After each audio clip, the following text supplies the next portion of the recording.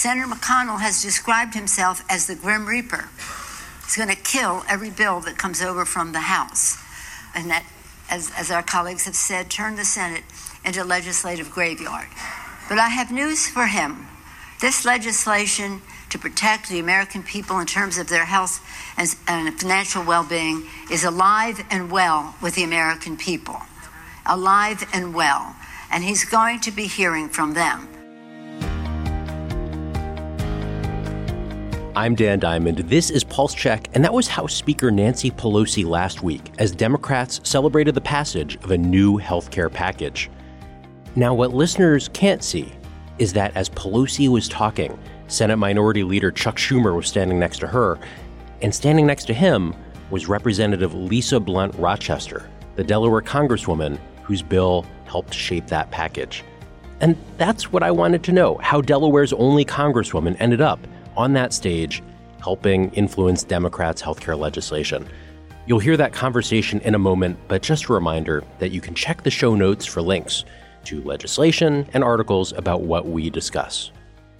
And here's my conversation with Representative Lisa Blunt Rochester. Representative Lisa Blunt Rochester, welcome to Politico Pulse Check. Thank you, Dan, and thank you to your listeners. House Democrats passed a package of Obamacare support, drug price reforms last week. Your bill, the More Health Education Act, was at the center of it. How does a package like that come together? Well, first of all, there were two main priorities. Number one was shoring up and protecting the ACA, the Affordable Care Act. And then the second piece of that was really related to the high cost of drug prices. And so it was a package of bills, 7 bills, that all came together. Mine was the anchor, and that MORE stands for Marketing and Outreach. And it was really as a result of a 90% slash in the marketing and outreach budget for the Affordable Care Act. That the Trump administration pushed through. Exactly. And so really it was to try to immediately start dealing with the issues that relate to that people are seeing in their pocketbooks and in their homes and in their businesses. That was really the aim of that legislation. So your legislation targeting that funding cut, restoring the funds that have been taken away for outreach and awareness, the Trump administration would say that those funding cuts didn't really matter, that enrollment overall in the Affordable Care Act marketplaces has been relatively constant, that it's more cost effective to get rid of the funding. The interesting thing about how I got interested in this was that in my first term, this is my second term, in my first term, I remember having the opportunity to do like some PSAs and some outreach on the Affordable Care Act to get more people to enroll. I mean, we know that the more people that get in the pool, the less the risk, and the lower the cost. Our costs can come down. And so the goal was to get as many people into the Affordable Care Act as possible. And in that first term, I started learning that there were restrictions on even the things that I could do. My senators were able to do a lot more outreach than I could. And so the more I looked into it, the more it became clear that when you shorten the amount of time that people can enroll, when you then take away the navigators, who are the people that help individuals enroll. The folks who sit down and help you go through the enrollment process. Exactly. And then you slash the budget by 90%, you are going to have an impact on that enrollment. And the thing about it is that it's not like a person hears about open enrollment once and then they forget about it. I mean, I was actually head of state personnel in the state of Delaware, my home state, and every year during open enrollment, we had outreach, we had marketing, we had events. And so why should this be any different? Not to mention, we were doing it in a cost-effective way. And I suppose the argument, too, is that the folks who are out there enrolling actively in the marketplaces are the sicker, the ones people who really need this coverage. And it's harder to reach the people who might be on the fringes, who might be back and forth on whether they need to sign up for coverage at all because they're healthier. I wanted to just get into the play-by-play of how your bill became the anchor for this package. Did Nancy Pelosi, did other party leaders come to you, Congresswoman, and say, we want your bill here? Were you lobbying them? No, I learned of it from our chairman, Mr. Pallone. And, Frank Pallone, Energy and Commerce Chair. Exactly. Yeah. And again, I think part of it was the whole focus on the More Health Education Act, the fact that the more people we get covered, the more education that we have out there, back to the lower the cost for the average American citizen. And I think that's why it became sort of the anchor of the bill. So you have the experience that very few Americans will have. When Nancy Pelosi is up there giving a speech, you're standing right next to her as this legislation is being announced. Is there a moment where you're behind the scenes 2 months ago and you're jockeying with other members of Congress and saying, this is what I want for my bill to be part of this package?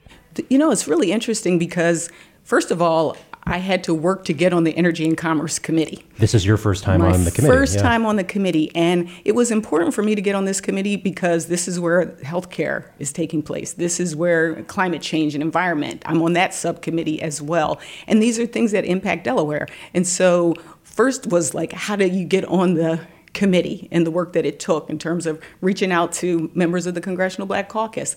I'm a new Dem and I'm a progressive, reaching out to them and saying, how did you do it? How do I get on here? You're a member of the New Democrats as well as the Progressive Caucus, two different caucuses. Exactly. That this is a little inside baseball, but they don't always see eye to eye on things like Medicare for All. Exactly, which was really important. I represent a whole state. I'm one of, a few 6 members that represent a whole state. So I bring that whole thing with me. But then once we got the package of bills, each of us had individual bills that we had a markup, which is when we go through in our committee about the bills. And then the decisions are made within the leadership to package them. Number one, it makes it a comprehensive package that we're putting forward. Number two, we were able to provide what is known as a pay for. We have rules now that you don't just put up a bill, you got to find a way to pay for it as well. And so by putting all of these bills together in one package, we were able to balance it and come out with something comprehensive, but also paid for. This bill, not just the MORE Education Act that you pushed, but also the drug pricing reforms. My understanding is that this package will essentially be dead on arrival in the Republican Senate because of these Obamacare measures that they don't want to support. Why spend so much time on a package that likely isn't going to advance? Well, I think, number one, we made a promise to the American people. A lot of people voted for us in 2018 because we said we were going to shore up the Affordable Care Act. The bulk of calls that I get in my state, when I travel up and down my state, people talk to me about this. I mean, small business people talk to me. The dental hygienist, while she was in my mouth, told me how much her premiums were, $440, and I did not forget it.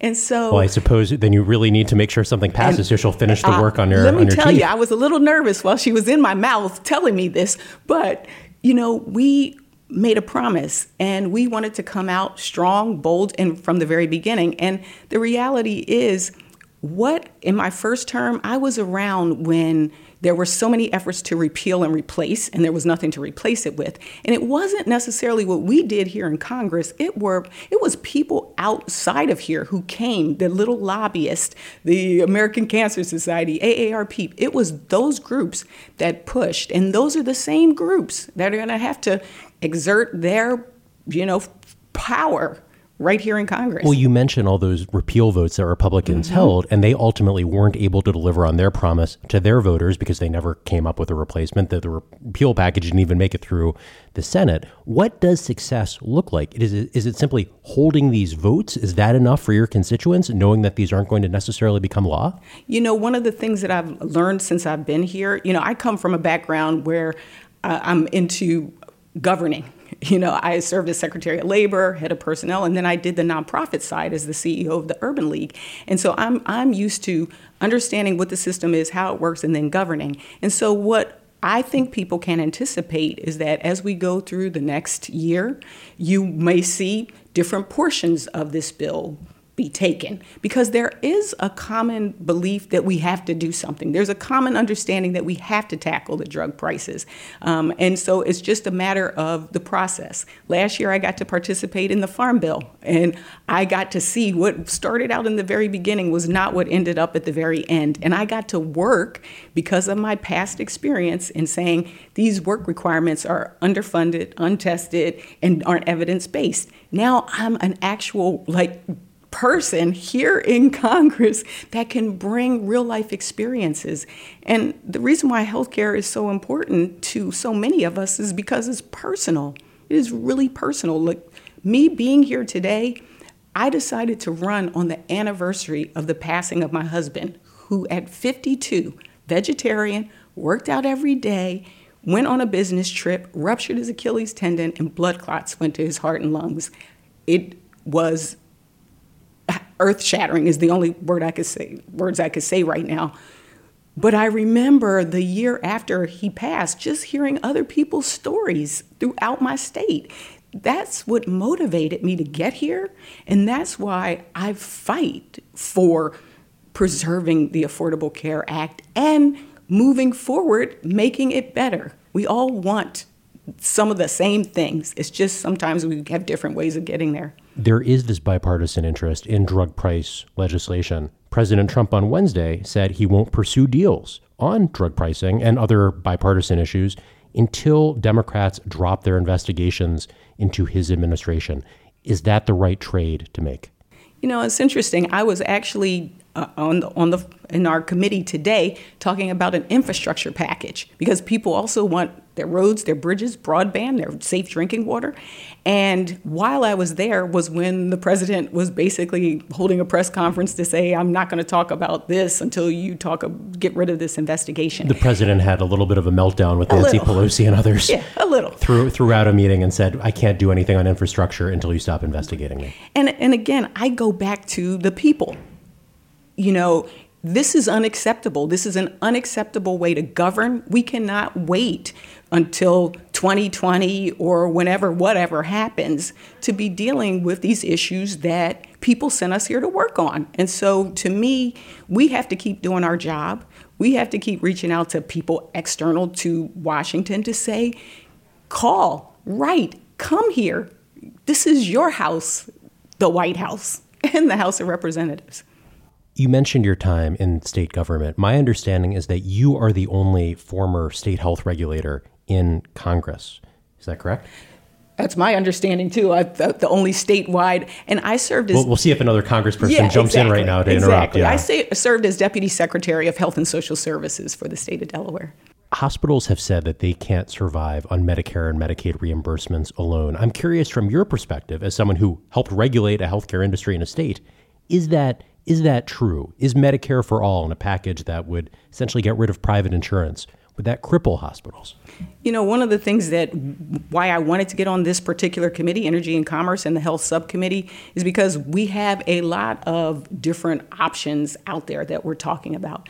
There are 180 million, I think it is, Americans right now that have health care through the private insurance. And, you know, for some people, the question is, do you get rid of that and create a whole new system? I think there are a lot of people, and I know there are, Kaiser Family Foundation has research to show a lot of people like what they have. The goal here is to get to universal coverage and to make it affordable. And so whether it's the hospitals, like even us talking about prescription drugs, is interesting to hear how we're trying to understand why are the prices so high for certain things. And the complexity of the conversation can't be boiled down into a tweet. And that's what makes it difficult. So to me, the issue is, how do you get to universal? You start off with shoring up the ACA. And then one of the things that I'm looking at is an ability to look at capping the cost across the board, whether you work for a private company, whether you're getting Medicaid, Medicare. We're looking at tying it to income. So this is an idea that this is a teaser. I think that's what they call it in your business, a teaser. I'm not sure I've heard you speak on this. Yeah. Well, yeah, I know. Nobody has. You got it first. So this is one of the things that we're looking at. And to me, we still have to deal with what's immediately in front of us, which is right now the tax on the Affordable Care Act. And that's dealing with people's pre-existing conditions. That's dealing with kids over 26. We got to save that. But right now, I'm also looking towards the future. Well, I'd be a bad reporter if I didn't jump on your teaser. When you say that you're looking to cap the cost, so hypothetically, let's say Jane Smith, she makes $100,000 a year. She lives in Wilmington. How would you be capping the cost of healthcare for someone like her? You're going to have me come back on, aren't you? Is that the deal? This is like the deal. This is like when the dental hygienist is in your mouth, and now you're dangling this out. That's the deal. That's the deal. But I'm actually working with a couple of organizations and having internal conversations. Which organizations? Have me back. I'll tell you all about it. But to be honest with you, I actually also am having conversations with other members of my caucus.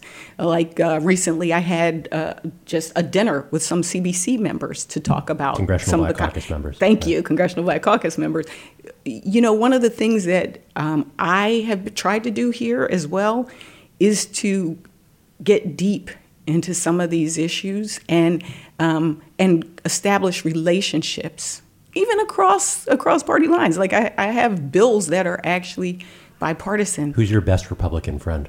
Ooh, that's like asking whether my son or my daughter is my favorite. I usually say my daughter is my favorite daughter. Are you comparing Republicans to your children? Because that seems like high praise. Well, you said that, I didn't. But I would say I love Fitzpatrick from Pennsylvania. He's been a Republican. Yeah, and he actually voted yes for our bill. He was one of the Republicans that voted yes for our healthcare bill, the More Health Education Act. And so there are a lot of folks that I've been working with. I've got a new freshman, Guy Reschenthaler from Pennsylvania, who is partnered with me on a criminal justice bill that they passed in Pennsylvania called Clean Slate that is bipartisan. And then I've got Mr. Wahlberg, who works with me on some of the issues related to pensions. And I can't I gotta say Rodney Davis, who was actually with me on ag. I take the point. You're popular across bipartisan lines. I have one more state regulator question, which is I've talked to Republicans and some Democrats at the state level who grumble often that Congress is creating laws that make it hard for them to do their jobs. You've been on both sides. What is the right balance between Congress creating a healthcare system versus giving states the flexibility to operate within that system? That is a great question. I mean, and especially having seen it from the other side, you know, there were times when we felt like they're giving us a block grant, but they're taking away half the money, or they're being very prescriptive. And I think, to me, one of the goals should be who you bring around the table to make the decisions. You know, if it's made by just those of us who are up here and aren't on the ground, because even myself, I don't hold myself out as a healthcare expert because it's been years since I was Deputy Secretary of Health and Social Services. New things have come. One of the areas that I'm also interested in is value-based healthcare, so that instead of just paying somebody for a procedure, we're looking at the outcomes. Did the person end up sicker? And if so, give me my money back. You know, this is stuff that we really weren't talking about back then. And so I think bringing states to the table, having them be laboratories for what works. Delaware is a perfect state because demographically we represent the country, and even politically, we have a blue county, a purple county, and a red county. So I think looking to the states, looking to those experts who are on the ground right now is where we get our best ideas, and we also get the feedback for what's not working to help us fix it. You've mentioned your state several times, Delaware. You have endorsed your fellow Delawarean. Is that how to say it? Delawarean? That's right, Delawarean. Joe Biden for president. He's been more moderate than some other Democrats on healthcare. He has not backed Medicare for all, for instance. Isn't he missing an opportunity to really fire up the base over an idea like Medicare for all? Well, I think what you will have from a Joe Biden, and I've known him for 30 years at least, and it's somebody who actually was there and was one of the primary people that got the Affordable Care Act passed. I mean, it was his relationships in the House and the Senate that were really helpful to moving that forward. And so he's going to want to protect this landmark legislation. That's number one. Number two, he's looking at the buy-in, the ability for folks to buy into a Medicaid option or, state buy-in option. And as we watch coming down the pike, I think you'll be seeing more policy recommendations and strategies coming up. But I think the biggest thing is he wants to unite us and he wants to get stuff done. And I think that's one of the challenges that we're having right now in this very present moment is that not only are we divided, we're not getting things done, and that's what people want to see us do. And that's why I'm excited about him, because I know he has the ability to do it. He's done it in the past, and he understands that where we need to go for the future. Taking all of that into account, your long relationship, your thoughts about former Vice President Biden, we're still far out yes. from the debates, from the nomination. Why not wait until we get a little bit closer and see where the different candidates shake out?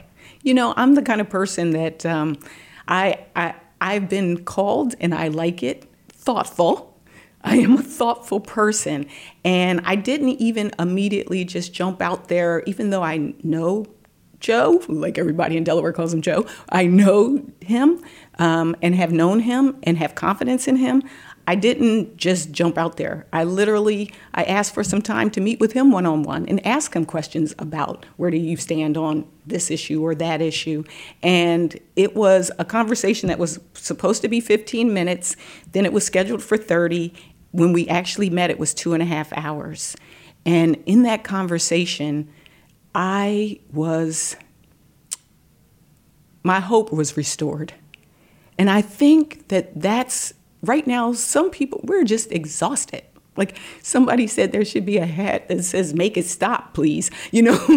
People, my hope was restored. And I think that's why we've seen what we've seen in terms of the outpouring of support. But you're correct. It is early. It is a long process, debates and everything else that goes along with it. But I think we're really fortunate to have an incredible group of individuals that have stepped up.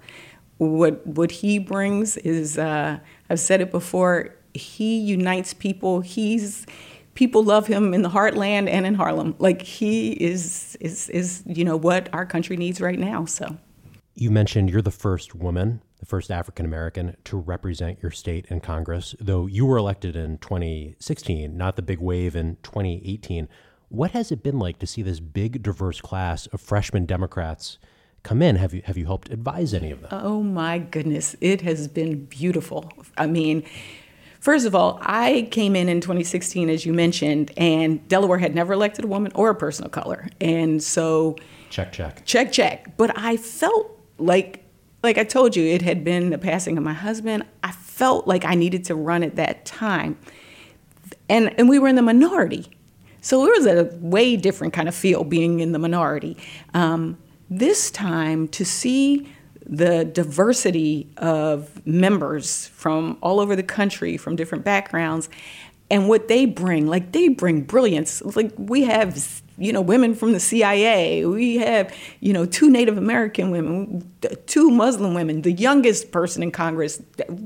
It is incredible because there's an energy that it represents the people's house. And there are a few that are like, to me, they've asked, I'm their mentor and they're my mentee. Who? Sharice Davids from Kansas. Yes, she's one. Johanna Hayes is one. She's my CBC connection. Sharice was my New Dems connection. And there are others, too, that are just incredible. And I see them it's not just a mentor-mentee, but it's a peer mentor kind of relationship because they're bringing things to the table in the conversations. They are unapologetic and impassioned and experienced. What's one piece of advice you've given them? I think one of the pieces of advice that I've shared with them is, one is, I have more than one, one is pace yourself. It can get very overwhelming if you don't pace yourself. Another piece of advice is establish relationships. See people as people and try to establish relationships because especially when you're trying to get sponsors for bills and things like that, it's good to have those relationships. The other is, it is almost like being in college coming here because literally I'm taking home binders of books and things like that. And the subjects change very quickly. And so just do your best. You're representing the people. I remember this past week, right before the healthcare vote, I got to preside over the House. The Speaker's office asked, and I got to hold the gavel. And the first time that I did that was in January, and I was so busy worrying about, will I make a mistake? Will I embarrass my state? How does my hair look? Like, I was like so concerned that I didn't appreciate that present moment. So last week, I really took it in. And so I say to them, take it in. You are one of 11,000, I think 73, something like that, people in the history of this country that has had the opportunity to represent. Breathe, take it in, do your best, and give it your all. That's it. Do we have time for one more question? Nope. I got to go vote, and I have on heels. Okay. So. Congresswoman, we'll let you go vote. Thank you so much for your time. Thank you. We'll talk to you again But I'll soon. be back. I'll be back, right? I'll hold you to it. All right. That's it for Pulse Check this week. My thanks to Representative Lisa Blunt-Rochester, Kyle Morse, and other folks in her office for making this conversation possible, and Micaela Rodriguez at Politico for producing the show. If you like Pulse Check, you can help us. Search for Politico Pulse Check on Apple Podcasts or your favorite podcast app. Leave us a rating or review. That's how new folks can find the show. You can find me at ddiamond@politico.com by email, and you can find a new episode of Pulse Check in your podcast player next week.